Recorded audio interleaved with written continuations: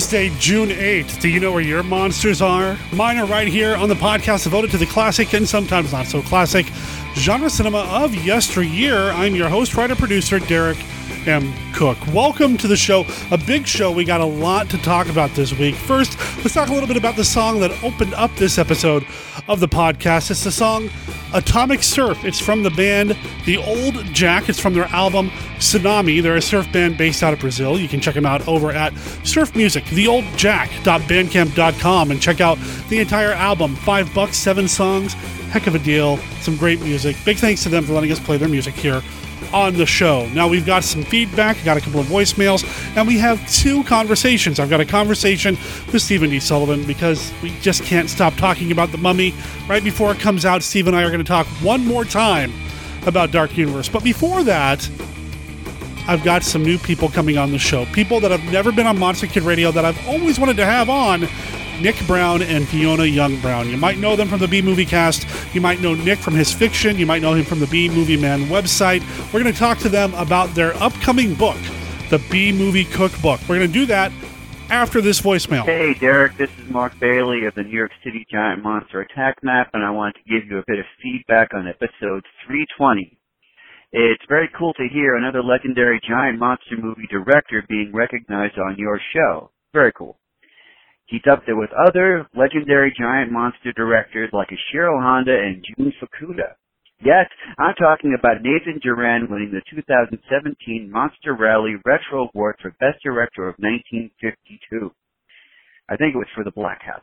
So, this very gifted man directed Monster Kid classics such as Attack of the 50-Foot Woman, The Black Castle, 20 Million Miles to Earth, The Brain from Planet Arrows. John Agar fans, anybody? John Agar.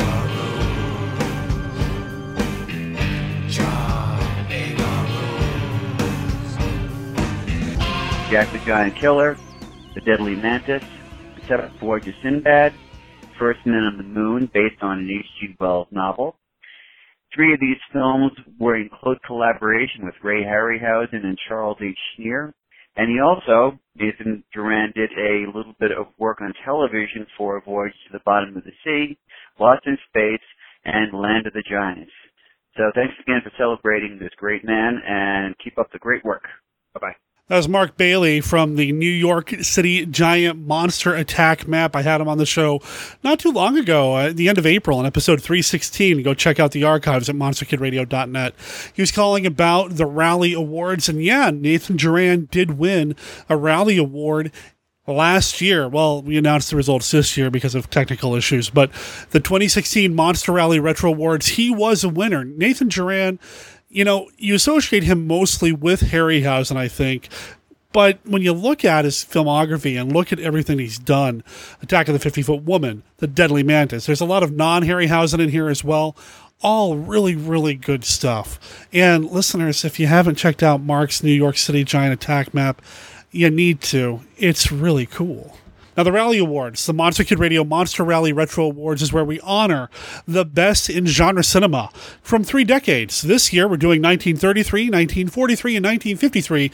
You can get to the ballot by going to tinyurl.com/rallies2014. I'll make sure there's a link in the show notes. The deadline for your ballot this year is June 30th, and then Steve Sullivan and I will go over the winners shortly after that. Now, I have another voicemail here, but it's about the Dark Universe, so I'm going to play that later on. First, I want to get with Nick and Fiona and talk about their book, the B-Movie Cookbook, and a few other things. You know, we're going to play the Classic 5 with them. That happens right after this.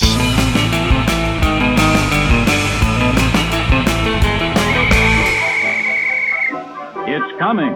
The world's craziest fun and fright show, the Lemon Grove Kids Meet the Monsters. It's so scary, so crazy, we dare you to see it.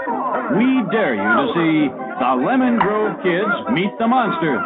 The screen's funniest and wildest teenagers in the craziest fun and fright show you've ever seen. You'll see weird and frightening movie monsters, not only on the screen, but in the audience, alive and in person. See the horrifying Mad Mummy come to life and go into the audience to get you. We warn you, don't come if you're chicken. This show is not for sissies. If you're not afraid, be sure to see the world's craziest fun and fright show, The Lemon Grove Kids Meet the Monsters. 1,001 laughs, thrills, and chills. In widescreen and Eastman color. It's all new. The creature walks among us, more terrifying in human form. Striking at the heart of the city with inhuman fury.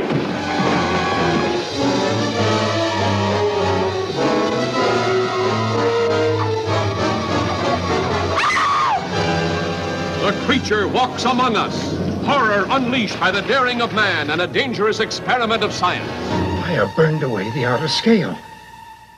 There's a structure of human skin underneath it. The creature walks among us. The grimmest cargo ever brought to civilization. Now a monster made even more frightful by human emotions. Bus Merle Oberon, Lex Barker in The Price of Fear. Two great thrill pictures on one program.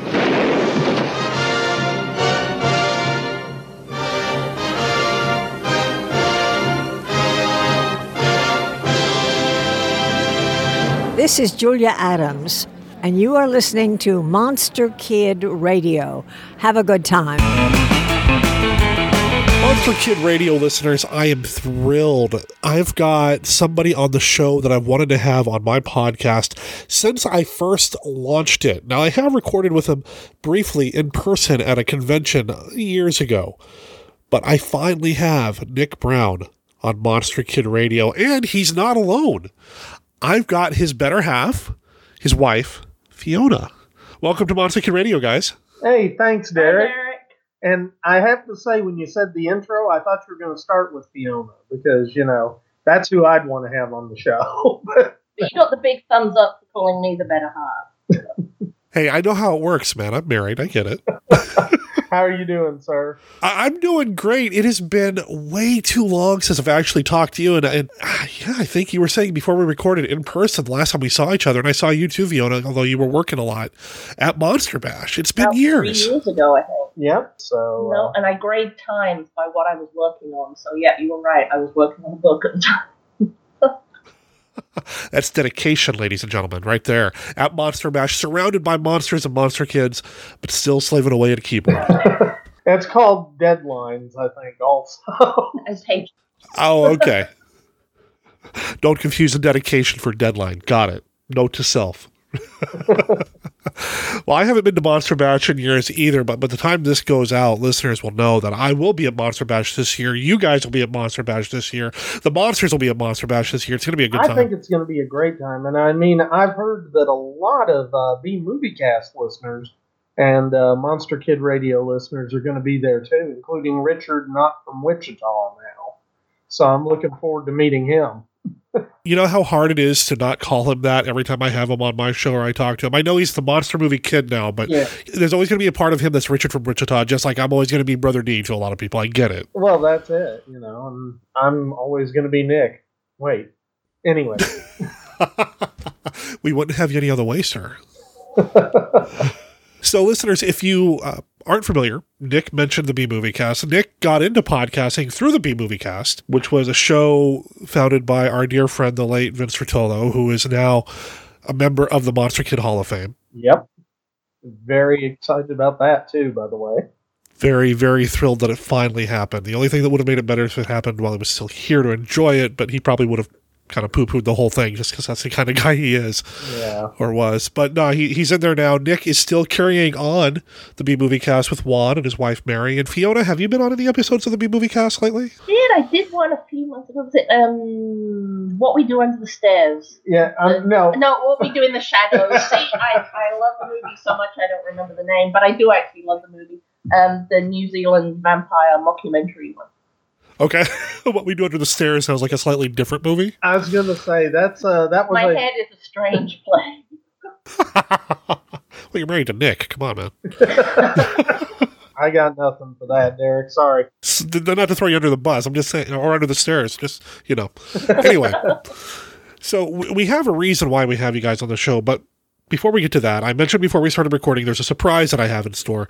Listeners of Monster Kid Radio know that I have a game that I like to play here on Monster Kid Radio with first-time guests. Uh-oh. It helps listeners get to know the people that we have on the show. We call it the Classic Five, and I've got a deck of cards here. Let me give it one more shuffle. Eh? And this is a real shuffle. This is not just a sound effect thrown in here. All right, this deck of cards. Each card has a question on it. A this or that, yes or no style question, all about classic monster movies. There's no wrong answer, but we're going to go through 5 of these cards, ask you guys some questions, and get you introduced to the listeners. You ready to play Classic 5 with Monster Kid Radio? We are. Go. Okay, and both of you get to play here. So, card number 1, question number 1. What do you prefer, the Incredible Shrinking Man or the Amazing Colossal Man? Fiona? Tough one, but I'd have to say I like giant women, but for men, Incredible Shrinking Man. Just because there's that great scene with, bugs and spiders and things chasing him. I am going to go the opposite route. I like the Amazing Colossal Man because it's Bird-Eye Gordon, and there's that awesome scene where he just skewers a guy with a giant hypodermic needle. and what more could you ask for in that? Right, and he's going to be at Monster Bash, right? Oh, that's right. Bird-Eye Gordon's going to be there, so I'll have to take your hypodermic take my giant hypodermic. Okay, do you know how bad that makes me sound right now, dear? For the record, I'm not a needle person. I'm just trying to imagine bringing a giant hypodermic needle on the airplane with me from Oregon to the Monster Bash. I'm trying to figure out how that would work. At this point, I think the TSA is going to make us all fly naked and blindfolded anyway, so don't worry about it. Which is a completely different kind of experience. That's exactly. All right, card number 2. Christopher Lee or Bela Lugosi? Ooh, that's a tough one. I like them both, but I'm going to have to go for Bela just because every time we watch Plan 9 from Outer Space, I just feel so bad for him. Oh, God, I know, hon. So Bela gets my sympathy vote. Yeah. Oh, no. I know, and I'm going to go for Christopher Lee, and this is not to say... Are you noticing a trend here? I know, this is really actually surprising me, but I'm going for Christopher Lee, and I tell you the main reason for that is I'm thinking of Dracula, and I love both of them as that, but I love Bela as but I also have this soft spot for Lee in so many other movies. I just have to go with that one. So there we go. All right. So can we keep the streak alive here with each one of them picking a different answer? Here's the third card. The Son of Kong or Son of Godzilla? I haven't seen either. Uh-oh. Uh-oh. Oh, my God. Well, that's okay. And I'm now kicked off the show forever. Oh, no. I was going to say this. Although I would have to say that Son of Godzilla sounds way too much like the Godzuki cartoon that I grew up with in the 80s, so that could be a dangerous one. I have not seen either. I cannot. Okay. I have seen both, and I'm going to say that I'll go Son of Godzilla. The mightiest monster the world has ever known. The mightiest egg the world has ever known. Introducing the Son of Godzilla.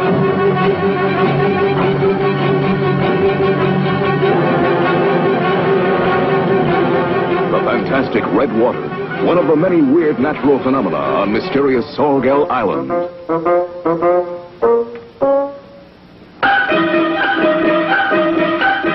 A great scientific experiment begins.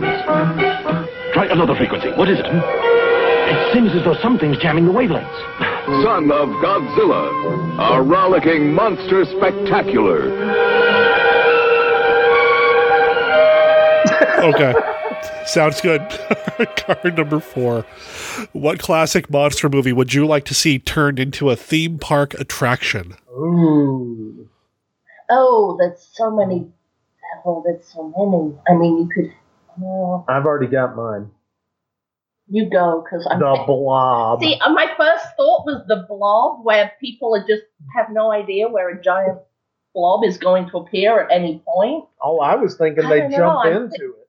Well, yeah, you could giant blob central pool.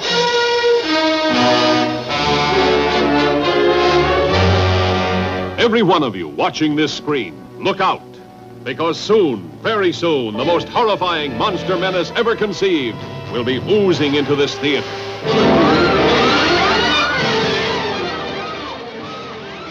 Well, That's a good choice. all I'm thinking though is you're gonna have some idiot drown. There's always someone There's to always spoil. somebody. Exactly, somebody's got to spoil the blob. So what's your alternative to the blob? Huh? Well, the blob, I don't know. You'd also have to have Steve McQueen walking around like an old man. Yeah, world's oldest teenager. Let me think. What else could you have other than the blob? Well, I don't know. There's so many good ones. I keep coming back to some horrific Plan 9 Ed Wood style world. Somehow Plan 9 has invaded my brain this morning. How absolutely awful that would be. What about like a Plan 9 haunted house? The Plan 9, Tunnel of Love. Where you have to, all the guys have to wear Angora sweaters. They've come from the bowels of hell, a transformed race of walking dead. Zombies guided by a master plan for complete domination of the Earth. Plan 9 from outer space.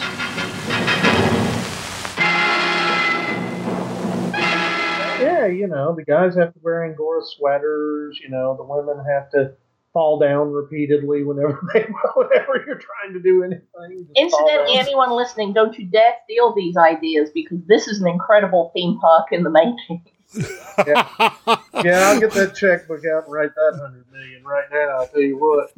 Everybody watch for the Kickstarter campaign that they'll be launching soon to fund Plan 9, the theme park. Yeah.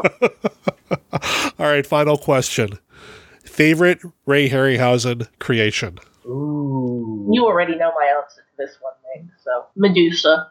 Straightforward, simple. As a curly-haired girl growing up, Medusa is just my icon, because one day I want to have snakes in my hair, and, I feel one with her. She was just misunderstood because she was having a bad hair day. Yeah. I can totally get that. I tell you, my favorite, I think, has to be the Ymir, the creature from 20 Million Miles to Earth. Yeah, and I think I'm saying it right, but it's hard to know how to say something that starts with a Y and ends with an MIR. So, fair enough.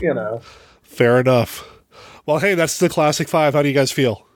I'm Did tired. Like I said, no right or wrong answers. It does sound like you might have some talking or counseling you need to do after the show, though. This Lee Lugosi thing. I don't know. I know, and I think actually we just need to go watch some King Kong and Godzilla movies too, Fiona. I'm just saying. Baby ones. Baby ones. What I should have asked you, though, is what your favorite 1950s B-movie is, because you guys have a book coming up, the B-Movie Cookbook. Tell me about this book. This is awesome. When did we come up with the idea? How did we come up with the idea for this? I don't remember. We sort of talked about it years ago, because I think every time I watched The Blob, I'd say to you, that reminds me I need to make a blancmange. Yeah. I think that's it. And it kind of just, I don't know, and then one day you said, well, what else would you make? And I think it kind of took off from there. Yeah. And then it was always one of those things that we kind of talked about with just a few movies, and then I think it was about a year and a half ago, we decided, okay, let's actually do this. Yeah. Let's pick a certain number of movies and meals and so on. And I'll be honest, I think the hardest part, and I can say this because I didn't have to come up with the recipes or cook them, the hardest part, I think, was coming up with movies. Which movies to do, because initially we were a wide open field. We just said it was going to be a B-movie cookbook, so that could have been anything.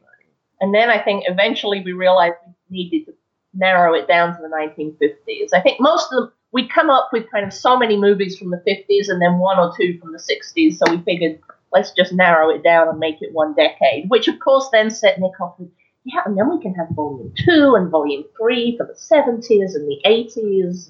And I think, let's see how Volume 1 does first with the 1950s. But yeah, we came up with that, and we actually really sat down and started working on it in earnest about a year ago. Mm-hmm. Well, let's put it this way. By the time this podcast airs, I'm hoping we have our proof copy back from the publisher, and we should be bringing it with us to the Monster Bash. Ooh, okay. So for any of those listeners who made advanced orders, we will be refunding shipping cost at the event if we are able to bring them to the event. So, Oh, wow. so you get a little skin back there, buddy. Just saying. There you go.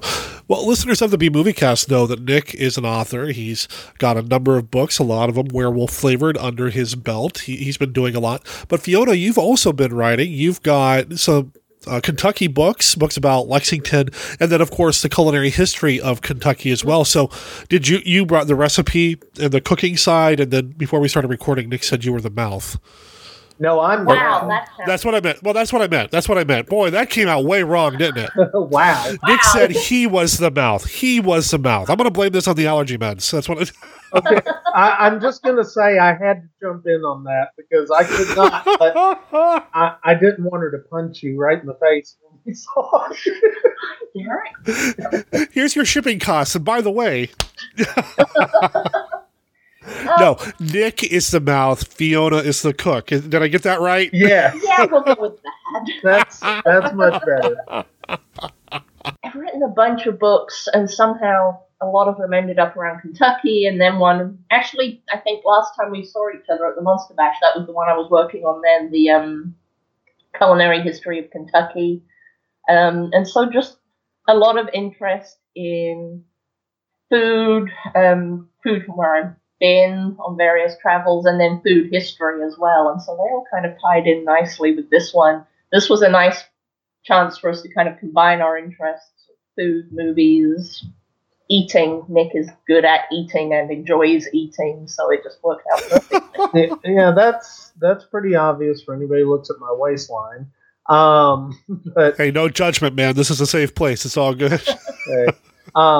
And I think one of the other things is Fiona has a really broad interest in food, and in fact, she just started a food and travel blog called BritishFoodAndTravel.com. Oh, okay. Which I wonder also, what that's about. I wonder what it's about indeed. I think it's about German food. So, you know. I'm looking at the cover of the book, and I think I can place most of these movies. I'm thrilled that I'm seeing a little bit of Hammer films represented here. Is that Revenge of Frankenstein I'm seeing there? In the year 1860, I, Baron Frankenstein, was sentenced to death on the guillotine.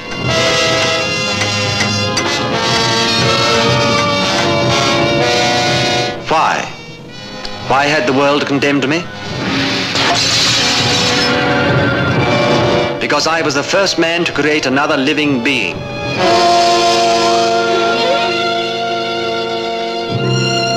The first unnatural man, but because his brain was affected, because he could not control his animal instincts, he was hunted down and brutally murdered. But I have escaped the guillotine, and I shall avenge the death of my creation. Yeah. Very, very good, Derek, because that's one that I didn't think a lot of people would get. You know, it's funny. We figured that we had to have, because at first we realized most of the movies were sort of had an American slant. Other, you know, obviously there's Godzilla with and without Raymond Burr, but yeah, you have to have a Hammer movie. Yeah, we had to do a Hammer, and we decided we wanted to do a Hammer movie that wasn't necessarily one of the big ones. And now Revenge of Frankenstein's a big one, don't get me wrong, but you know, it wasn't the first Frankenstein. It wasn't the first Christopher Lee Dracula. This was something a little bit more off the beaten path, and we didn't always go for the obvious films. Plus, I have a soft spot for Peter Cushing because of where I'm from in England. Oh, that's true. You want to tell about that? Yeah. Peter Cushing lived a couple of towns along from where I grew up. So actually last time we were over, we went to the little tea rooms where he'd always go and sat and had tea there. And Nick there were two women sitting at Peter Cushing's usual table while Nick kind of loomed over them to take pictures. That doesn't sound creepy at all. Oh, no, I didn't make them at all nervous, I'm sure. They were quite happy to have some American guy in a Hawaiian shirt hanging out over them while they were eating. Hey, listeners of Monster Kid Radio know that I've also got a soft spot for Peter Cushing. We're on Team Cushing over here, so I totally get it. Revenge of Frankenstein's actually one of my favorite sequels of all time, so of course I'm going to recognize that. I'm drawn right to it.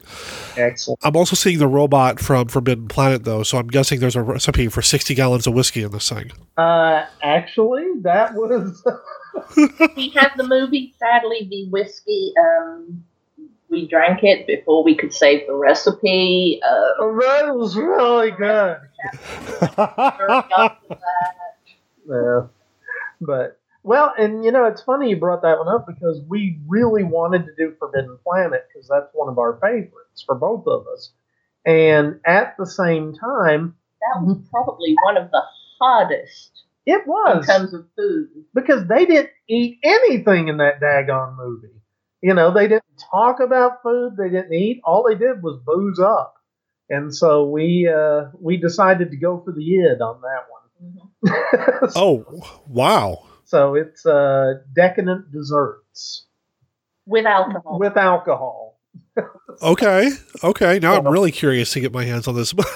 Yeah, so... And that's one of the things, the recipes that we came up with, and by we I mean Fiona, are...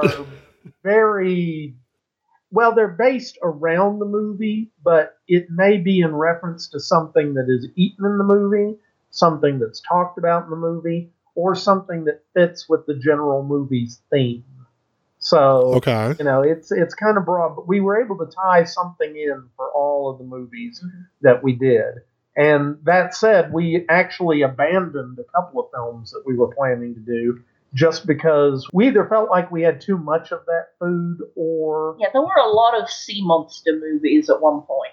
Yeah, we were, we were looking at, it's like, how many times can we serve squid? Maybe we better cut that one. And, it's tarantula. I didn't want to cook a spider, so we really weren't sure what we could do for that one. So we kind of skipped tarantula. Okay. That was kind of tough. But that was originally on our list. And I think that was one of the first things we had to do after we decided to do the 1950s was come up with that then figure out pick a list of the actual movies, but then figure out what were we going to do for each of them. Yeah. That took a while. We made it a rule. We watched the movie and then figured out what it was, even though I'd seen every one of the movies we did. I think, Fiona, you'd seen most of them. Yeah. But we would watch the movie with new eyes, and it's funny to sitting there taking frantic notes anytime they mention food or what eating. Yeah, it's really different to watch a movie when you're paying attention for something specific, and that was fun. So no spiders, but I am seeing a giant ant on the cover here. Yeah, and we did come up with some stuff themed around them. I tell you, gentlemen, science has agreed that unless something is done and done quickly, man as the dominant species of life on Earth will be extinct within a year. Among other things, ants like sugar, and from talking right now, it's going to make it sound like this is a book of nothing but desserts. That is absolutely not the case. There are a lot of desserts in there, don't get me wrong. And it's really good. Very nice fancy main meals you can impress your date with. Very fancy. Actually, I'm going to say this without a doubt. One of the dishes, and Fiona made it for the movie From Hell It Came, I think that was probably my favorite chicken I've ever had. Period. On the skewers. Creature of unholy vengeance, born in the heart of a man unjustly condemned to death. In death I shall be stronger than you in life. I will come back from hell and make you pay for your crimes. A tree monster? Oh, now, Norgu, I know about cannibalistic flowers, but this tree monster is utterly unbelievable. Dr. Mason, you are a wise lady. But there are many things even the wisest of us do not know. Land of superstition, terror, and violent hatred. Where beneath the surface of the Polynesian islands, the earth gives grotesque and terrible birth to a monstrous creature, sworn to kill and torture and destroy. I beg you, pull up the roots so it will die before it murders everyone. You know what? I have an eerie feeling that This thing knows what we're saying. I'm trying to figure out how Chicken and From Hell It Came works together. Actually, you'd be amazed how watched easy. the movie? They're chickens running around when they're killing the dude. This is okay. a Polynesian island in a redneck's backyard, apparently. Chickens and tabangas and oh man. So yeah, we have a Polynesian inspired chicken. Okay. That was some good stuff. And again, we had delicious salmon. I don't want to give away all the recipes in the book, and we'll let you figure out where the salmon goes. Well, I mean, you'll figure it out when you get the book, but there was a really good salmon dish too. So the format of the book, is it just a handful of recipes, or is there a little bit about the films as well? How's it laid out? Well, actually, it's funny you mentioned that. That's what I've been working on diligently for the past week or so, is actually finishing the layout after we got everything written.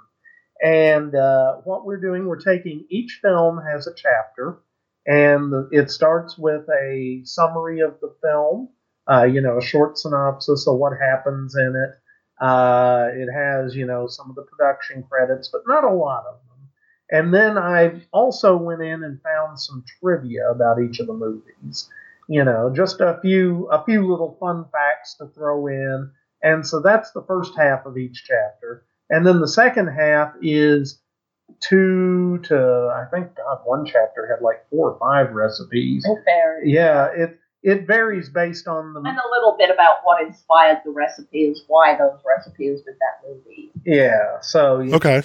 So, why are you having a fancy roast chicken dinner with Revenge of Frankenstein, for example? Well, we kind of explain that in the book. We also explain why there's a Reuben sandwich and a chocolate malt in the Blob, among other things. I can see the chocolate malt real easy. I'd have to go back and rewatch the Blob for the Reuben sandwich reference, but darn, I have to watch the Blob again. I know. And the Blob is going to be at the Monster Bash, by the way, if I'm not mistaken. That's right. I think so. Well, usually it always coincides with the Blob Fest. But I think this year that's slightly different. Well, and honestly, that would be good planning on their part, because the Blob Fest is going to draw a lot of people who want to go. Yes, a lot of the same crowd. So good planning.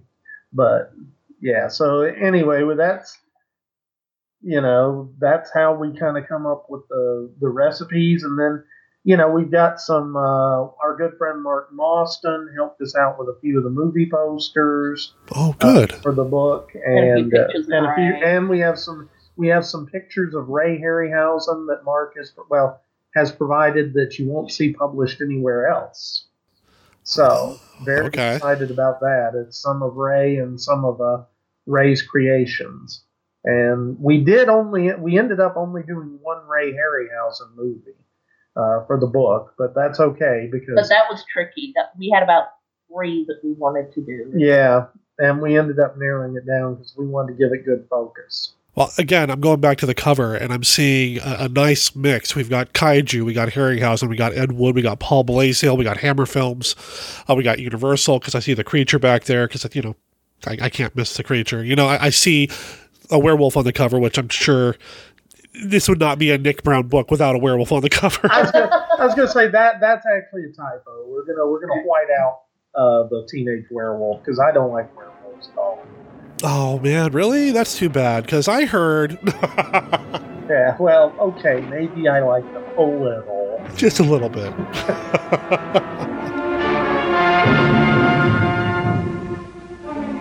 Help me, Doctor, please! I know they're going to catch me, but don't let anyone see me like that. Please, Doctor, help me! Michael Landon in a powerful performance as the boy possessed. Yvonne Lyon, appealing as the girl who loves him. Whit Bissell, unforgettable as the scientist maddened by the mystery of the werewolf. And Tony Marshall, a tough, friendly enemy.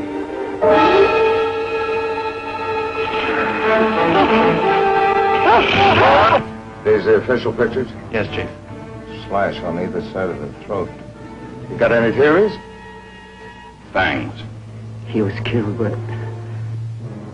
a werewolf. Yeah, it looks like a nice mix of movies here. I'm excited for it. Now, I'm a vegetarian, and I'm eager to just see what you've come up with, the creativity behind the foods and the movies. And Nick, you said there's summaries of the movies in here, and I think one of the things you're known for in the Podosphere are your amazing summaries and plot synopsis of the B Movie Cast. So to have that in written form, that's going to be exciting, I think. And I think we have one of the movies has a vegetarian menu. It Conquered the World is vegetarian. Oh, yep. Okay. So, and there are vegetarian dishes in there also. But It Conquered the World, I don't think there's any meat at all in any of the dishes for that. And also there's a Peter Cushing recipe for Revenge of Frankenstein, because Peter Cushing was a vegetarian, and so we share one of his recipes. Yep. Oh. His favorite dishes. So. Yep. So. Oh, wow. Yeah, so there's some good stuff in there. Yeah, like I said, we're very, very pleased to have been able to put this book together, and it's taken us about a year to do it, but at the same time, we did it, and it's funny because we had actually started to approach some publishers about it, because we've had some interest for a couple of projects we've been talking about, and we were pretty sure we could get a publisher interested in this one, but we decided to do the independent publishing route with it ourselves. And part of the reason for that was we didn't want to have somebody else telling us what to be fixing, and we didn't want to have to deal with them for the photography and the food. We had a very specific idea of what we wanted the cover to be, and the layout and everything. And when you give up those rights to a publisher, it really takes away a lot of your creative control over it. And and that's one thing, when you read this book, and we mentioned this briefly, but I'm going to mention it here too. When you read the book and you're looking at the pictures of the food, most recipe books, the food you're seeing, no human could eat, let alone is edible, because things like whipped cream or ice cream are often replaced with Crisco, for example. Lard, because it doesn't melt as fast. So you're able to get it in photos and it looks really good. And a lot of times the food has either been frozen heavily so that it doesn't move or change, or it's been actually sort of painted, if you want to say it, or shellacked. And every piece of food that you see in the book, in a photo, we cooked and ate. Well, we didn't cook everything, because some that you don't cook. But, and you didn't cook anything. I didn't cook anything. By we, I mean Fiona. But ate, that's mostly me. But yeah, so all the photos, that is food that was literally, we hurry and take the pictures so we can eat the stuff, and hurry up, the malt is melting. Hurry up, the cherry sinking in the whipped cream. We got to get the photo. I was going to ask you who is publishing. So you're going completely independent publishing, and that's something you've got experience with the Werewolf for Hire novels, right, Nick? The independent route. That's right. I've independently published all of my novels and my short stories. Fiona has gone the more traditional route. All of mine have been traditionally published, so this is different for me. So it's different for Fiona. It's I don't want to say it's old hat for me, but it's the way I've been going, and I'm very happy actually with the independent publishing route. I will say this has proven to be much more challenging in terms of preparing the manuscript for publishing, because in the past it's just been straight up, here's words on a page. There's only so much you have to do to format that. Whereas with the B-Movie Cookbook, we have color photos, we have sidebars with fun facts, we have recipes, we have the story portions, and it's proven to be a real challenge to get that formatted into an acceptable form to actually have for publishing. So that's been a bigger project for me than I thought it was going to be, actually. Wow. And it's a full color book, color photos, huh? Mm-hmm. Full color photos, and as you've seen, the cover is a full cover artist rendering cover, but I like it. That's we knew what we wanted as far as what image type we wanted, but we hadn't decided what style we wanted it in. And I found an artist on a website who basically wants to remain kind of anonymous, but they were willing to do it in a Disney/anime style. And and I told Fiona that, and she was worried. I'll be honest. I was kind of concerned about the Disney anime description because I thought it may end up looking, I don't know, too kind of cutesy. Yeah. I'm not sure, but I was actually very pleased when I saw the cover. Yeah. Okay. And I was thrilled, and because it really captured exactly the look I wanted, which we didn't want it to be too serious, but at the same time we wanted it to be, to convey the whole idea of the B-movie, the whole idea of B-movies and the B-movie cookbook, and that it's about being fun. Because at the end of the day, it's about fun films and fun food. And, the two go well together. Well, obviously, there's going to be a link in the show notes so people can check it out. But with your permission, I'd like to use a version of, use this graphic as the episode cover title or cover image for this episode of the podcast as well, just so listeners can see it. And then, of course, a link back to the website so they can order it, if that's all right with you guys. Oh, that would, yes, please. We're very proud of that cover. I mean, we're proud of the book too. So feel free to use it. And if listeners do go to the website, by the way, bmoviecookbook.com. There is a no shameless plug there, by the way. There are a few photos of the food, some of the food from the book. I don't really put much if any description with them because I want that to be something that's in the book. But I decided to include a few photos, and I'll let you guys, if you click on the photos, figure out what movie they go with. I think some of them, some are less obvious. So. By less obvious, you mean you did not put a figure of a particular monster right next to the piece of food, so you can't really. Yeah, okay. Yeah, there's that. And it was funny when we were staging the photos for this. That was a real challenge for us too, figuring out how we wanted to display the different foods. Because some we just wanted to really focus on the food, but others we figured, add little kitschy touches and things. Yeah. This is a fun thing. I mean, there's a couple of them where we actually managed to set it up where we had a still from the movie as our backdrop. And then... and let's just say that our Amazon shopping list is now very skewed because in the last 6 months we've ordered everything from ants to B-movie victim figures to... oh, God.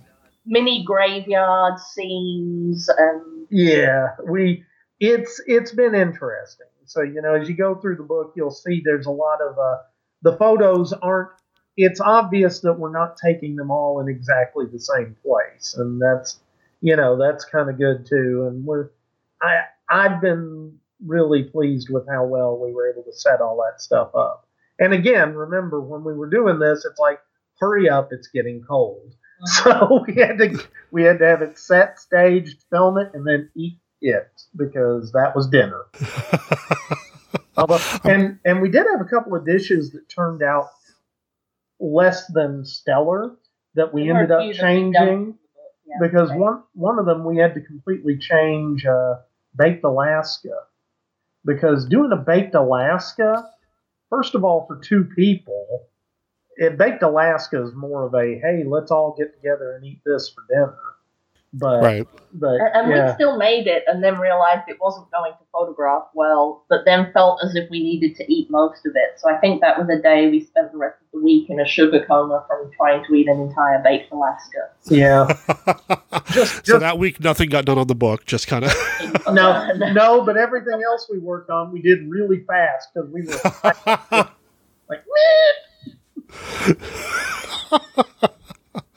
Well, I'm excited for the book, and like you said, you want to have it hopefully done by Monster Bash, but if not by then, sometime this summer, it looks like is the ultimate goal, right? Yep. I'm very confident that I'm going to have them for Monster Bash. So, because if there's one place Juan has said, hey, drop some off on the Fifth Dimension Films table, and so I'm going to totally take him up on that. Because, I mean, hey, we're going to have, Rico Browning from Creature from the Black Lagoon is going to be there. The Blob itself is going to be there. And both of those films are featured in the book. So I would hate to miss. Is Victoria Price going to be there? I don't remember if she's going to be there or not. You're right. But yeah, because, I mean, I think there's going to be a lot of good tie-ins, so we definitely want to try and have it there this year. So you could probably get Rico to actually sign a copy of the book since, the Gilman's on the cover, but I think you'll probably have a hard time getting the Blob to sign. I hear he charges a lot. And his writing is just terrible. I know. It's just a stain on a page. It's awful. It comes back all sticky, and then, That could be a whole marketing thing. We just smack strawberry jam on the cover and say it's oh God. Brilliant! Write that down! You're going to edit that out, of course, right? Well, I'm thinking you could just, prepare a big pan of, Jell-O and just submerge the book into it. And then you're good. There's your Blob copy of the book. Ooh. So, Nick, you mentioned a website for the B-Movie Cookbook, but all of your stuff's at the bmovieman.com website, which, again, link in the show notes. And from here, you can find links to all of your books and everything that you've got going on, a link to the B-Movie Cast. Fiona is at FionaYoungBrown.com, but you mentioned a blog earlier that you just started. Where do people find that? That is BritishFoodAndTravel.com. Well, I'll make sure there's a link to that as well then. But thanks again for having us on, Derek. Oh, this was great. I can't wait. I can't wait for the book, and I can't wait to see you guys. It's going to be a long month between now and the bash. Head over to bmovieman.com to find Nick's website. There's links to everything that he's got going on over there, including a link for you to pre-order your copy of the B-Movie Cookbook written in Taste Around. I can't wait to flip through it at Monster Bash. Looking forward to seeing it in person. It's a full-color book. And hey, I'm a vegetarian, and I'm still looking forward to checking out this book. I mean, this looks like it's going to be a lot of fun. And Nick knows his stuff. He's been a long-time co-host of the B-Movie Cast. In fact, the B-Movie Cast is still continuing with him and Mary Rotolo, who's also going to be at the Monster Bash. So check out bmovieman.com or bmoviecast to follow up on that website. And I'll play an ad for that here in a little bit. And then Fiona's upcoming project, BritishFoodAndTravel.com. I'll make sure there's a link in the show notes to that as well. Nick, Fiona, thanks for being part of the show. And I can't wait to see you at Monster Bash as of this recording. What is it, just over 2 weeks? Do you enjoy movies like Carnival of Souls, The Mole People, Black Sunday, and The Tingler? Do you find yourself late at night reading magazines such as Film Max, Chiller Theater, or Monster Bash? Do you love vintage television programs like Sky King, Outer Limits, and The Time Tunnel? Do you find yourself surfing the net looking for the next Monster Movie Festival or Expo? Do you enjoy hearing anecdotes, cinematic details, and unusual insights into some of your favorite movies? If you answered yes to any of the above, you are encouraged to join your host, Vince Rotolo, as he examines some of the latest horror, sci-fi, and cult theatrical releases, new DVDs to add to your collection, and of course, the old classics, both good and bad. He even interviews people throughout B-Moviedom. So tune into B-Movie Cast at bmoviecast.com. But the room was quiet. Had it been a nightmare? What woke him? Was the candle in the antique mirror moving? Was there something standing by the curtains? Was he mad? The Crimson Cult. So terrifying they won't let us tell you about it here. She'd wandered alone. The passageway between the walls was damp and musty.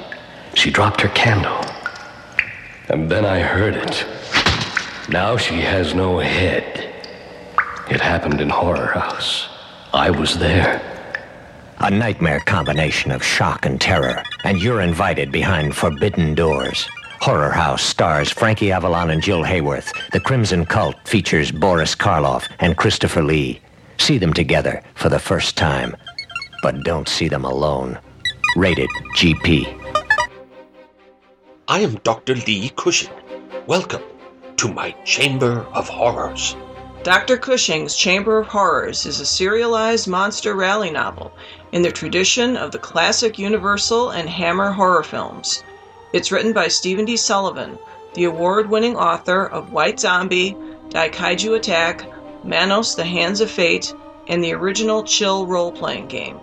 My goal is to recreate the thrills of the Monster vs. Monster films that we all love. We'll have vampires, werewolves, mummies, psychic twins, and scheming madmen.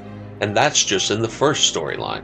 Now you can get Dr. Cushing's Chamber of Horrors and other monster stories sent directly to your email for as little as $1 a month. For just $2, you'll get all the chapters in advance, plus bonus stories and other perks. Sign up now at CushingHorrors.com or visit sdsullivan.com for a Patreon link. I do hope you've enjoyed your visit. Please, come again.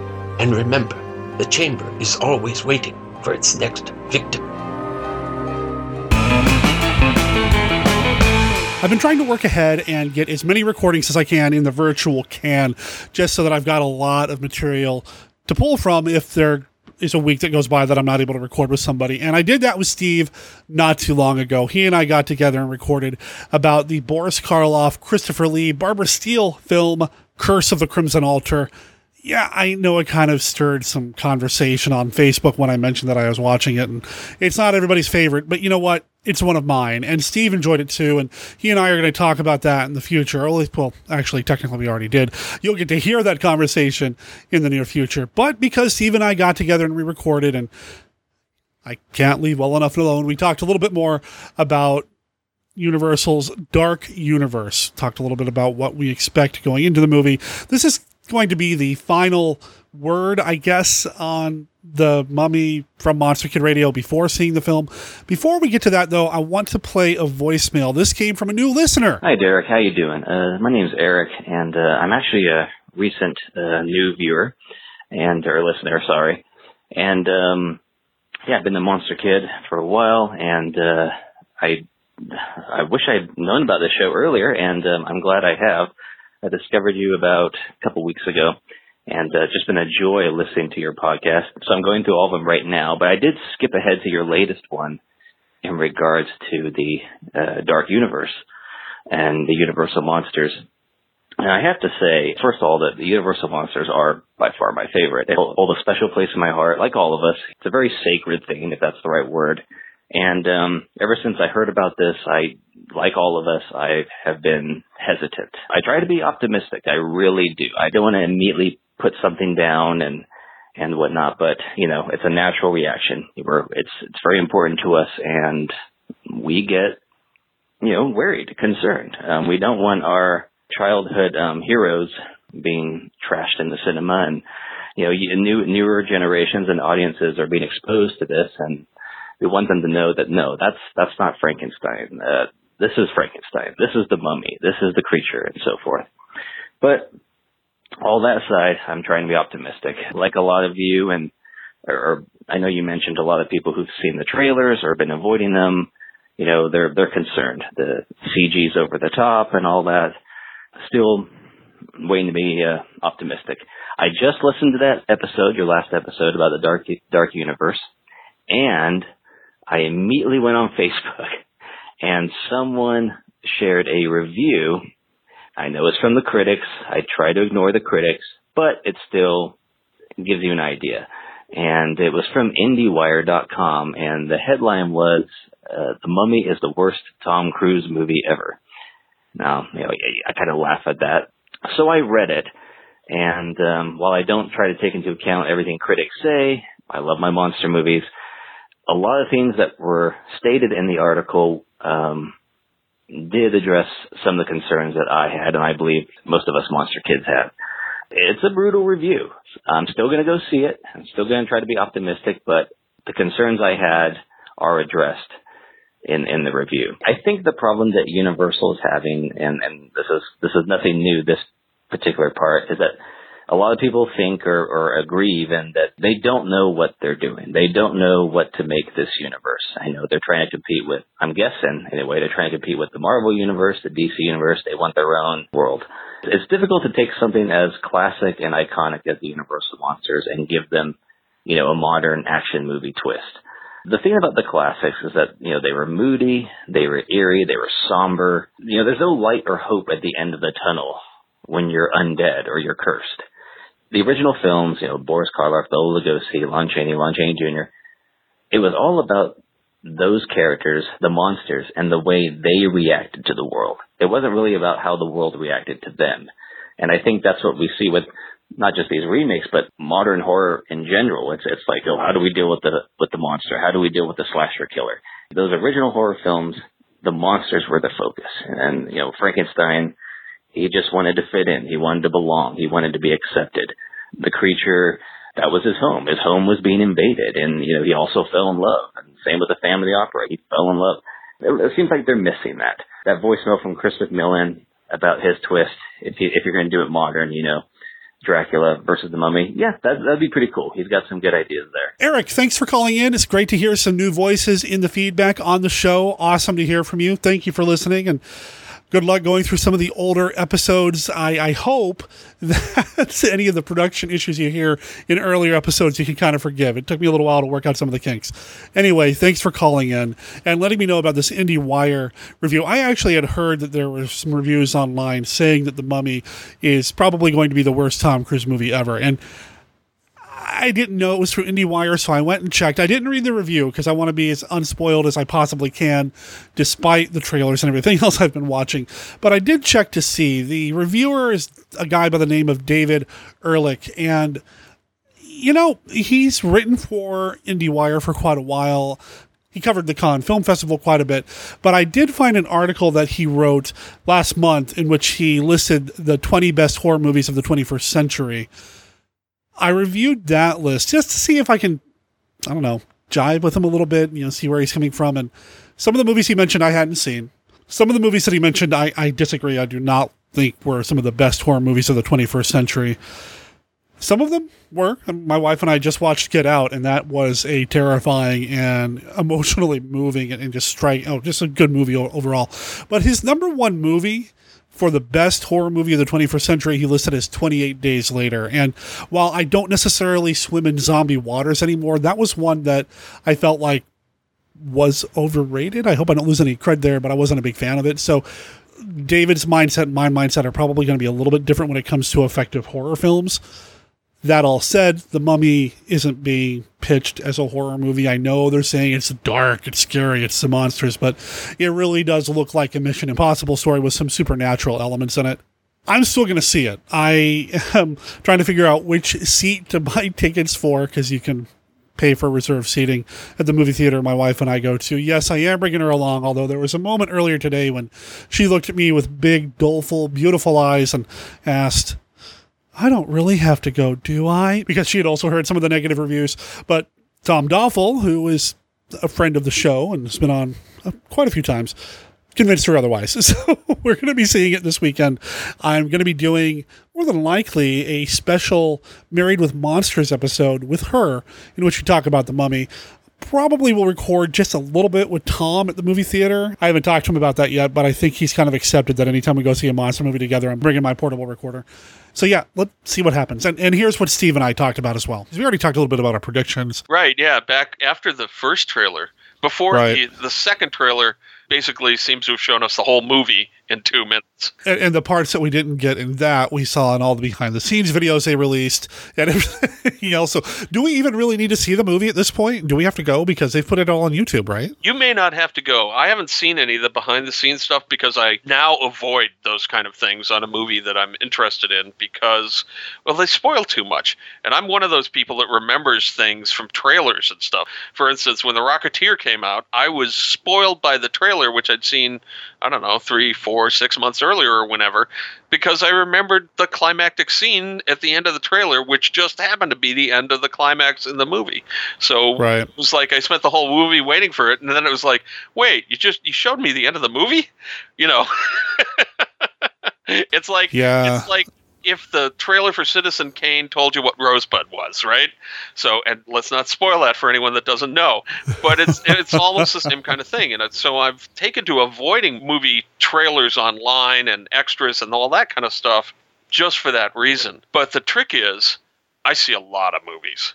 I mean, my wife and I, going to the movies is one of our things, so we're constantly in the movies seeing trailers. So we see whatever trailers are in the movies, and the Mummy trailer has come up 2 or 3 times in the last month or so that we've gone to the movies. So it's like, oh, here we go again. And it really feels like all the stuff that was intriguing in the teaser, they have now explicitly showed us how it all pieces together, which is a bummer. You know what? I think what I'm going to do actually is I am going to take this part of the conversation of a recording, and I may end up playing it next week. Oh, cool. So I may end up playing this before The Mummy comes out. So consider this the final thoughts on The Mummy before we saw The Mummy. So for me, I've seen the trailers. I feel, I don't want to say I feel a responsibility to the podcast or anything to watch all these things, but, I've been watching them because I'm desperately curious as to how they're going to pull this off and make this work. And, I'm reading the interviews and reading the articles and the opinion pieces like the one I posted in the Facebook group earlier this week. Yeah, which I thought was full of wild blueberry muffin. I did not like that. I thought that was a terrible article. I thought, this guy's a jerk. Yeah, I mean, he's an opinion writer. He's listening, but I'm sure you have no idea who we are. Even though I tagged him in the piece, I have no idea who we are.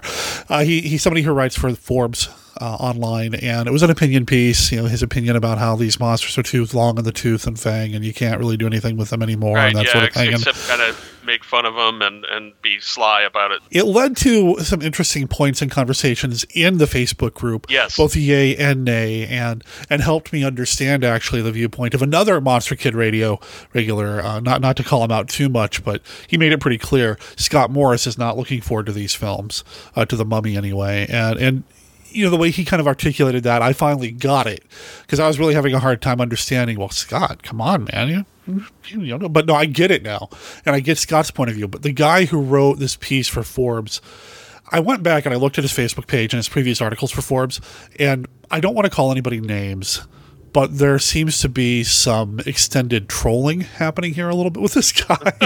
he seems to be pretty negative about a lot of things. Oh, you like this thing about pop culture? Let me tell you why it's terrible. Right. And, I just wonder if maybe that kind of is his shtick.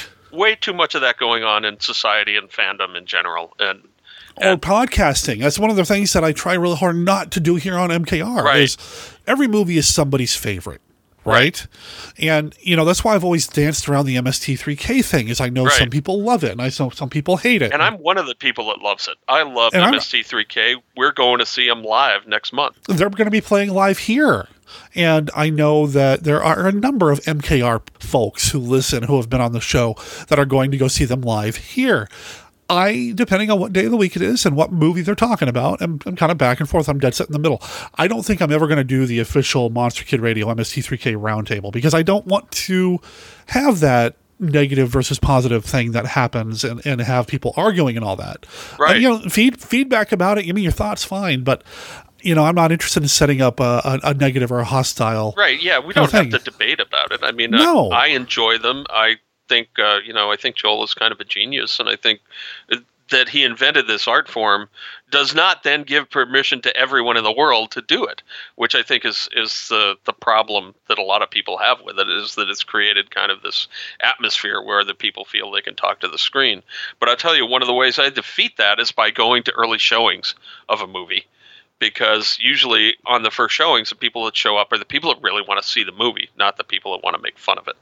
So that applies for all new movies and old movies to some extent as well. Though usually, it's harder to see old movies now. And when you do, it's often people that are really interested in them. So what one can hope. I still hear horror stories about what happened when they showed The Tingler here at the Hollywood Theater last year, and how everybody was laughing at it and not really giving it respect. And that I'm glad I didn't go. I ended up backing out when they didn't get the seat buzzers in. Right. They gave people an opportunity to back out and give them their money back. I was like, I love the movie, but I was going to go for the gimmick, and no gimmick.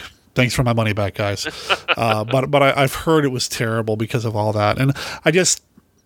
It's hard to enjoy a movie that other people are making fun of. It's hard to enjoy a movie where people are commenting that don't like the movie, and so I can see that that would be can be a problem with MST3K if you're in the wrong frame of mind or whatever. We watched one of the new season shows, and spoiler alert, it was the Land That Time Forgot the other day. My wife and I are watching these together, and because she's not as a real monster kid, she's more of a sci-fi girl and a fantasy girl, but she likes MST3K. We watched it when our kids were just born and that kind of stuff, so we have great memories of it. And we watched The Land That Time Forgot on MST3K, the new version. And at the end of it, she said to me, well, that wasn't really a bad movie. I was like, yeah, I know.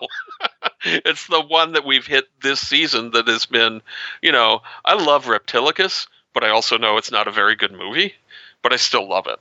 But that one, The Land That Time Forgot, that's actually a good movie. It may not be a brilliant movie. It's not a Harryhausen movie, but it's a good movie.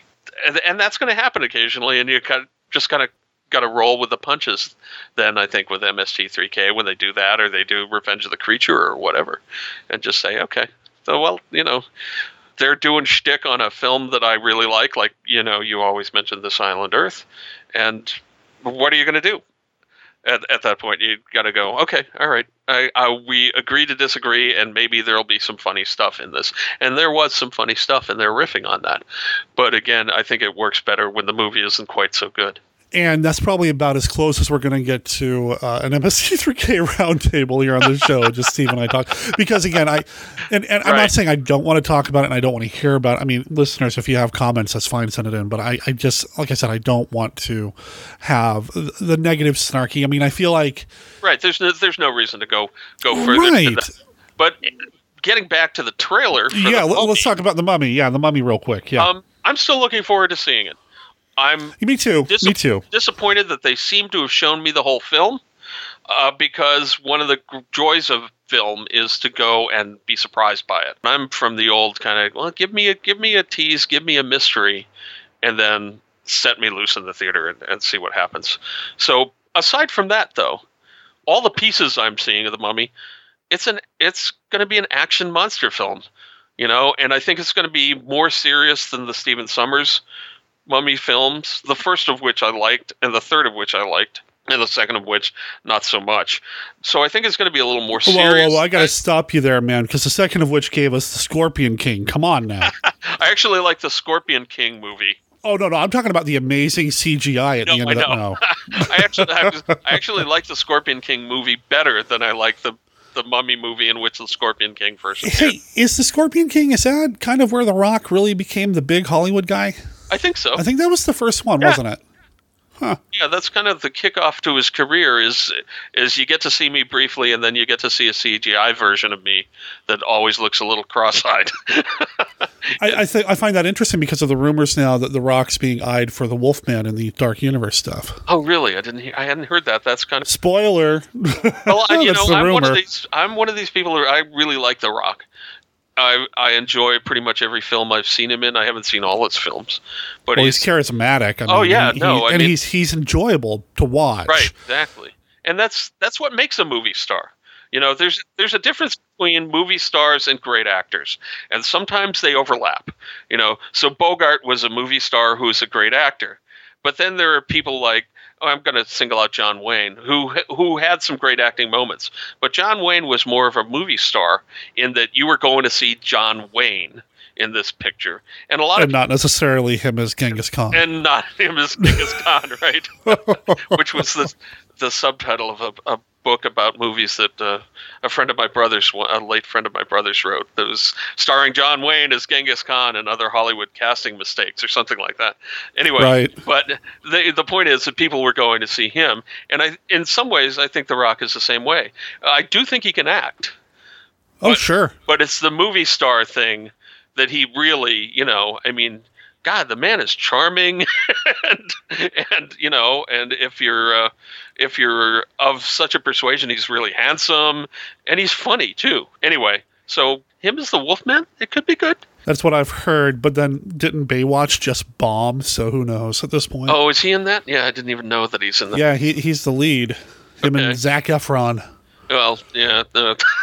Yeah. Don't get me going about modern comedies or comedies based on serious television shows. That's well, okay, wait. Are you saying Baywatch was a serious television show? In a sense. I mean, it wasn't a comedy. You know, it's I would not just because it's a popcorn flick doesn't mean it's not a serious flick. You know, I set you up for that one because I totally agree. I feel like there's this trend in Hollywood when we want to bring a TV show from the past, a beloved TV show from the past that was, you know, serious at the time, to make it as a film and then to kind of goof it up and make it a comedy instead. Right, yeah. I disagree with that philosophy. They completely ruined the Green Hornet, you know? I mean, there's some stuff in the Green Hornet that's worth watching, but none of it is the comedy stuff. Yeah, let's let's look at the funny stuff. No, it's only funny because of, no. Isn't it hilarious that people once took this seriously? No. Right. No, I'm thinking, what was the one with Ben Stiller? Was it Ben Stiller? 70s action TV cop show. Starsky and Hutch? Yeah. But in any case, generally I think that's a bad idea. You know, in the same way that have you seen the Land of the Lost movie? No, but again, that's another one of those things, right? Where it was a fantasy kids show. Right. But it wasn't, let's make fun of it. You know, it was... It's a really good fantasy kids show done to the best of the budgets at the time they made it. With exactly. Like David Gerrold writing it, serious science fiction people working on it. And he's an amazing writer and a friend on Facebook and an amazing writer. I mean, yeah. But then they take the show that he was the showrunner of and they make it a comedy. It's like if you took all the production budget that went into that and you pull, I think it was Will Ferrell that was in it, and if it's not, I apologize. You pull him out and you make it a decent, serious film. It has all the pieces.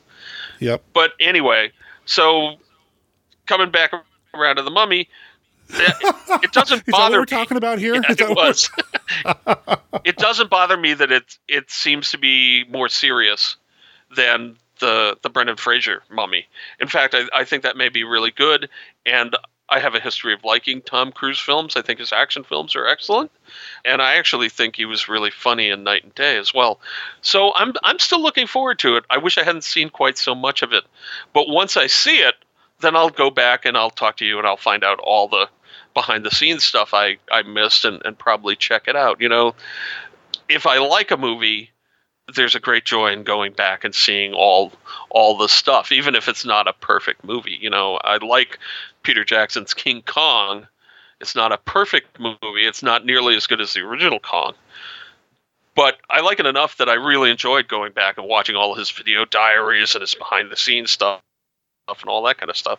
And I kind of expect that this is going to be the same way with this Mummy movie. And if it's a good action picture, I'm hoping to just go in and take it on its own terms, not on the terms that they're trying to sell it to me, or on the terms that I might expect as, you know, a longtime monster kid who's writing a classic monster rally story in Dr. Cushing's Chamber of Horrors.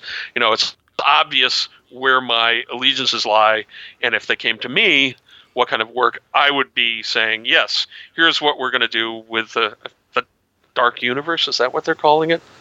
Yeah, Dark Universe. And that's a whole nother thing that I mentioned on Facebook as well, that there's now talk about DC suing over this. Excuse me, Warner Brothers suing over the name Dark Universe, because apparently that's what they were calling parts of their comics. Really? The Justice League Dark and their supernatural stuff, they were starting to call Dark Universe, and now they're like, hey, but Universal stole our thunder. But if you look... Yeah, I'm sorry, go ahead. It is Universal calling and their here's thing the thing. a Dark Universe. Right. It seems to me that their Universal trademark may be a long-standing one. Okay, so Universal, yes, but I mean, and that's what I was going to say. Do the research. Universal has had Dark Universe as a trademark since 2014. Well, there you go. Right. So first of all, they've been planning for a while, but that blows my mind that's the case, because when they came up with the name Dark Universe, it felt like it was just something they threw together at the last minute. Now, it's been in the works since 2014. Dark Universe LLC, their branch to make these movies, has been an entity since like 2011. So they've had this name in the hopper for quite some time. Right, yeah. Yeah, And, it's like, let these big corporations bash their heads out. And I don't care, in some sense, what they call it. I would have probably called it the Monsterverse. Well, they can't because that's what Godzilla and Company took, right, which I think, yeah. and they should, for me, they should have called that the Kaijuverse. But right, whatever. Or, well, not Monsterverse. What's something, but not giant Monsterverse. I don't know. Yeah. But let these big corporations bash their brains out over this kind of crazy stuff. Let's just go and see the movie and see if it's any good. And that's where I'm at on the movie right now. And I'm looking forward to it. I like all the pieces I see. I wish they hadn't shown me quite so many pieces, because now chances are there will be something from that trailer that I'm waiting for until the last 5 minutes of the movie, right? See, there's still a part of me that really, really hopes, and man, I hope I'm not getting too spoilery here or too fortune-telling. Maybe I'm on point. There's the bit in the trailer where they're in the plane and they get attacked by the bats, right? Right. I still really want that to be the very end of the film and the lead into... Well, no, I mean, because I want that to be the end and how we see maybe Dracula turn up or something. Right, yeah. That they're all on their way out and, everybody's fine and they're just getting taken home by the army or whatever, and then Dracula attacks, fade out. I don't know. I want it to be bats. I always thought it was black crows because or black birds of some kind, because that's that would make more sense because or of Egypt. Egyptian, right? Yeah. Yeah. So we'll see. You're right. It's not bats, because if it was Dracula, it'd be a big fist of them. Right. Yeah. I had to chuckle. I think it was this last week. You had the call-ins, and I think it was Christmas McMillan or someone said the fist of bats, and I don't remember if I was the first person that ever said fist of bats. But on the show, yes, but it's a very common thing. Right. Well, what else are you going to call it? It's like, yeah. Man. So again, that's a movie I can enjoy on its own terms, but as a setup.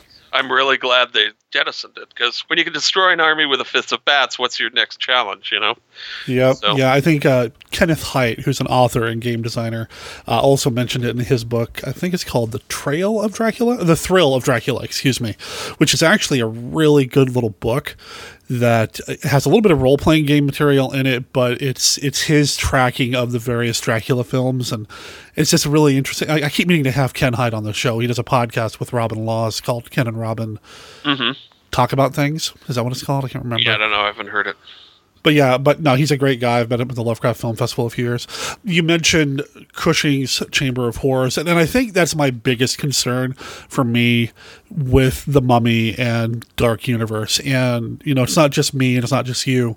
And I don't know if he's listening to this episode or not, but another writer friend of mine by the name of Richard Scott Crawford posted on Facebook just yesterday, and I'm just going to read straight from his Facebook wall.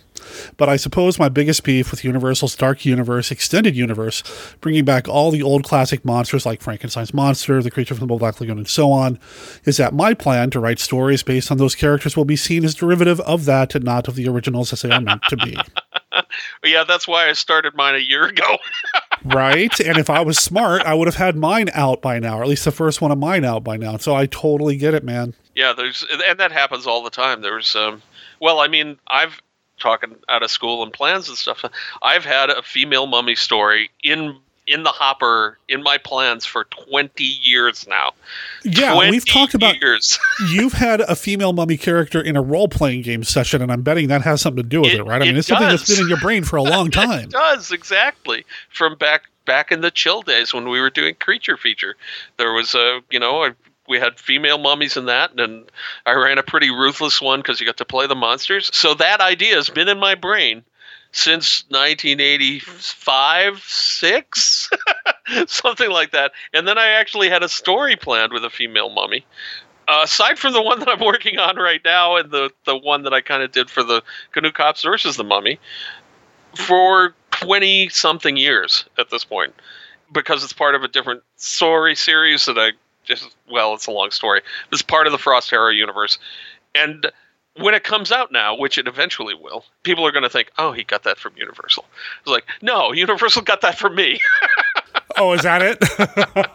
Well, you never know. I mean, a lot of people like you who are working on these things now were influenced by the work we did on Chill in the early 1980s. And so, through that filter. And some of it is just the zeitgeist. Some of it's the idea is in the air, and it's who picks it out of the air. Like when Michael Crichton wrote Jurassic Park, I was going somewhere with Bill Willingham, who's the creator of Fables and other comic books and stuff. Bill and I were going somewhere, and the news had just hit that the novel Jurassic Park was going to come out, and it was about dinosaurs being revived by finding them in amber and stuff. And both Bill and I, we looked at each other and we went, "Oh crap." I was going to write that idea because it had been kind of circulating in the science news stories, and so a lot of people were thinking about it. And Crichton, who apparently was a fairly fast writer, he struck first, and there you go. So these things happen. Sometimes it's zeitgeist, but sometimes it is influence. It wouldn't surprise me if one of these guys had played Chill way back in the day, and the creature feature had been their favorite thing. We'll see, but I'm hoping. Yeah, we'll see. Good. I'm hoping it'll be a good action movie, and I'm hoping it'll have enough horror elements that I feel like it can go further. And I'm hoping that we're not going to have that Fist of Bats moments where it's like, well, if the Mummy can do this, how is the Mummy ever going to fight the creature from the Black Lagoon or the Frankenstein monster or whatever? The Frankenstein monster what is he going to summon thunderstorms now to fight the glowy face in the fog cloud, sand, whatever? We'll see. It was interesting that someone in the conversation online said that, that they're probably putting things in like that because for a lot of people, Brendan Fraser's The Mummy is The Mummy now, not Karloff and Lon Chaney Jr. and Tom Tyler. And I thought, oh, well, I hadn't really thought about that before. But that's the reference point because, let's be honest, the studios are not making movies for you and me, Steve. We probably have more disposable income than a lot of the kids, but, they're not making movies for us. Nope, and they never have. Yeah. Basically never have. They did when we were much younger. Right, yeah. They make movies for an age range, not for the actual consumers the same way. They're always shooting for that, that late teen, early 20s, date night kind of graphic. And but it's always been that way. Yep. So we'll just have to see. We'll see. I'm optimistic. There we go. Me too. Mostly because, as I said, I've liked everything Tom Cruise has done recently. At least to some extent. So my trepidation about Universal is somewhat balanced out by my optimism about Tom Cruise. And as I think you noted on the show, I'm completely able to separate his personal life from his movie work. And I think you got to do that to a great extent with creators. Because a lot of creators, if you look behind the curtain, don't look behind the curtain. If you look behind the curtain, they're bastard people. I know, right? Having to get to know you over the years, I've had to separate you from the. No, I'm just kidding. I know. I am just Mr. Hyde behind this curtain. So no, that's Russell Crowe. Anyway. CushingHorrors.com. That's where you're going to want to go for Steve's stuff, his ongoing project. I've been playing the promo for that off and on over the past, however long he's been running it. Check it out. If you're into classic monster movie, mashup, monster rallies, you got to go to the source. You got to go to the monster kids who love these stories. Eric brought up a really, really interesting point, and I do get some of this from Steve's stories as well. And some of my favorite monster rally type stories and movies, I get this. Eric's point was that with these classic Universal monster movies, it's less about how do you defeat the monsters and the world's reaction to the monsters. It's less about that and more about the monster's reaction to the world. And I love that. And I think that is spot on. As much fun as a monster rally is, House of Dracula, House of Frankenstein, that sort of thing, the emotional connection is Larry Talbot. It's the Wolfman and him trying to get through the world despite this monstrous curse upon him. And Eric mentioned Creature as well. So, Eric's instantly one of my favorite people. But again, that's the Creature's reaction to the world. And that's why I think The Creature Walks Among Us, the second sequel to that film, the third film in the Creature series, is underrated because there's so much going on here with the Gill Man and what happens to him and how he's trying to deal with that. And then there's this really cool kind of B story happening with the people as well. But yeah, are we going to get that with the Mummy? I don't know. We'll see. Fingers and tentacles crossed. We end up with something decent. I think the negative reviews are probably why Universal is suddenly, oh, wait, we've got The Hunchback. Oh, wait, we've got Phantom of the Opera. And then just today, and I'm recording this Wednesday night, earlier today, I watched a YouTube video in which somebody was saying that Universal has formally announced that, yes, Dracula will turn up at some point. Didn't say it was Dracula Untold. I think they're still saying that's not part of it. But Dracula may very well turn up at some point as well. We'll see. I keep thinking about that photo that came out. It might have been through Entertainment Weekly, in which we see Russell Crowe, Javier Bardem, Tom Cruise, Johnny Depp, and the woman whose name I'm going to mispronounce, but the mummy character, striking a pose. Look at that photo. Russell Crowe's hand seems weird. There's something off there. Like it's holding a staff or a cane leaning on a stick, but the stick itself was photoshopped out.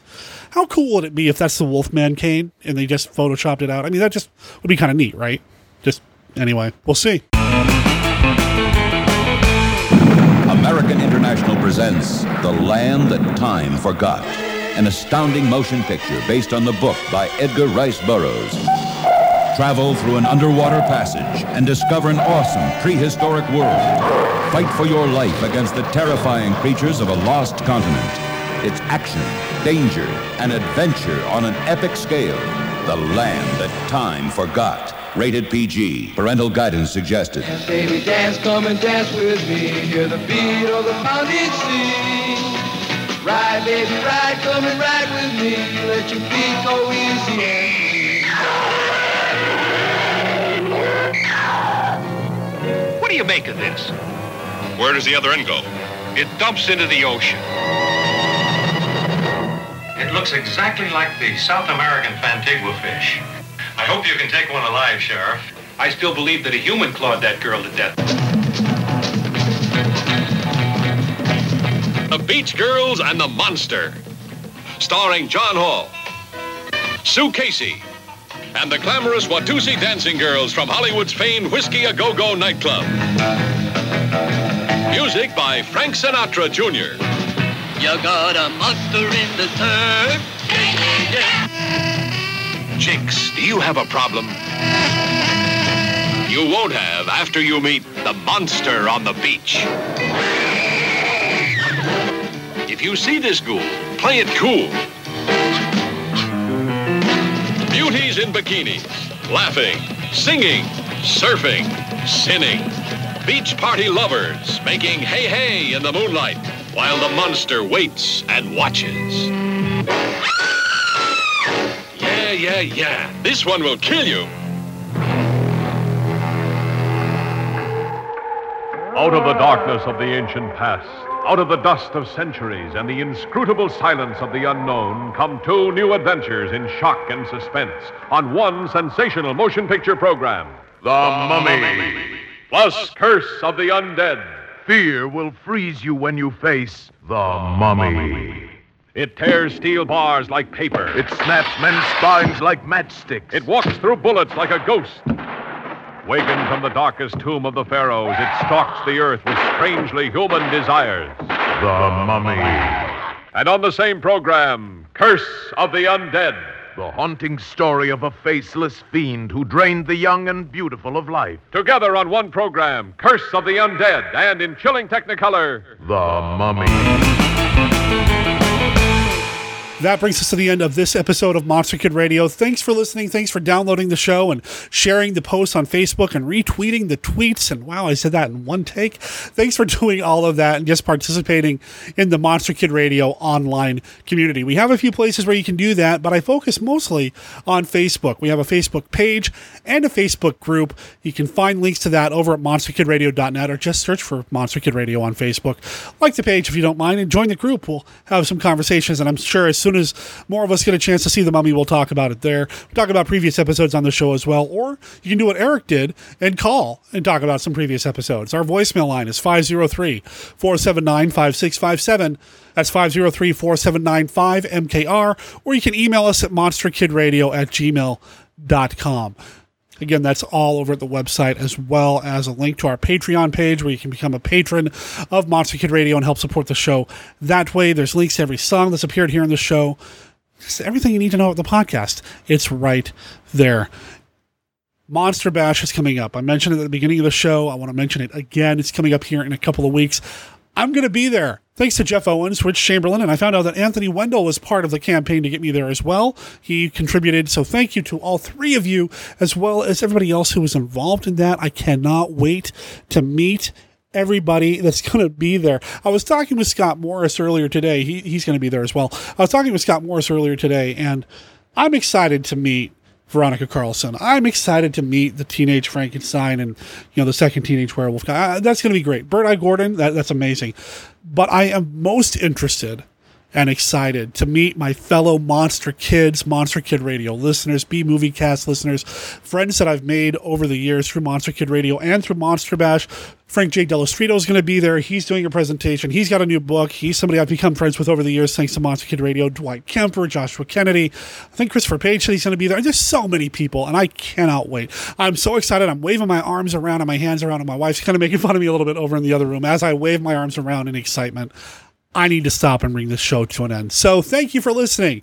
Come back next week. We've got a new voice on the show. We have got my friend Tim Durbin coming to the show, and we're going to be talking about the 1932 film, The Most Dangerous Game. I would normally play a trailer for that movie right here, but I haven't been able to find an official trailer for this film, which isn't uncommon when it comes to genre films from the 30s. There just doesn't seem to be a lot of trailers out there that either survived or I just can't find them. Anyway, The Most Dangerous Game, produced by the guys behind King Kong, and it looks awesome. I can't wait to talk with Tim Durbin about it. Tim, you might know from the website Viewing the Classics. I'll make sure there's a link to that in the show notes as well. Between now and then, remember that Monster Kid Radio is a registered service mark of Monster Kid Radio, LLC.